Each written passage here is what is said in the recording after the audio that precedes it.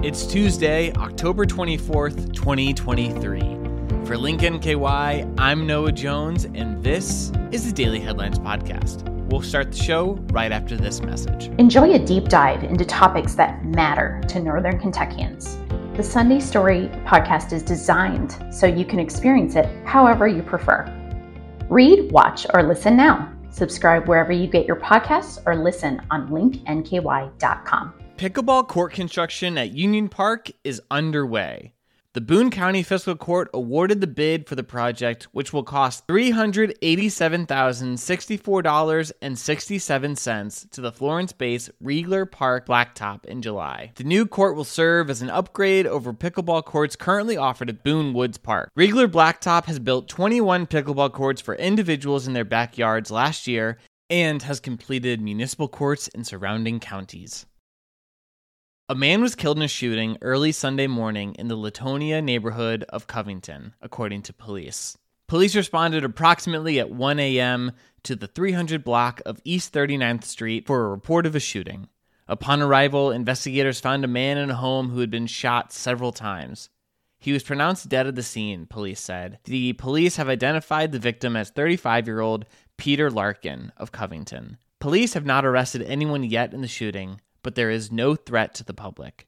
If anyone has any information regarding this shooting, they are asked to contact Detective Jim Lindman at 859-292-2234 or Cincinnati/NKY Crime Stoppers at 513-352-3040. As the seasons change, so are the numbers of incidents regarding deer collisions.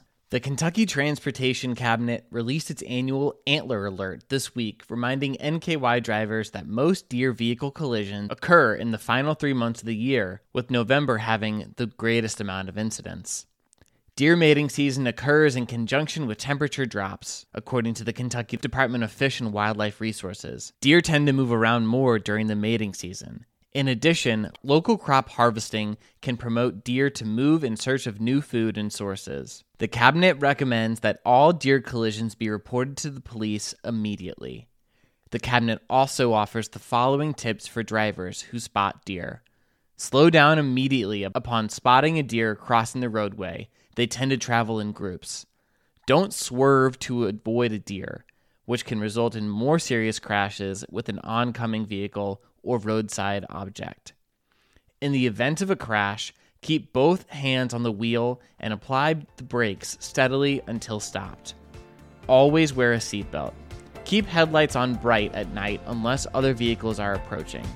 Eliminate distractions while driving, including cell phones. Drive defensively, consistently scanning the roadside, especially at dawn and dusk when deer are most active. Those are your headlines for Tuesday, October 24th, 2023. For Link NKY, my name is Noah Jones, and I hope you drive safely out there. I'll talk to you tomorrow.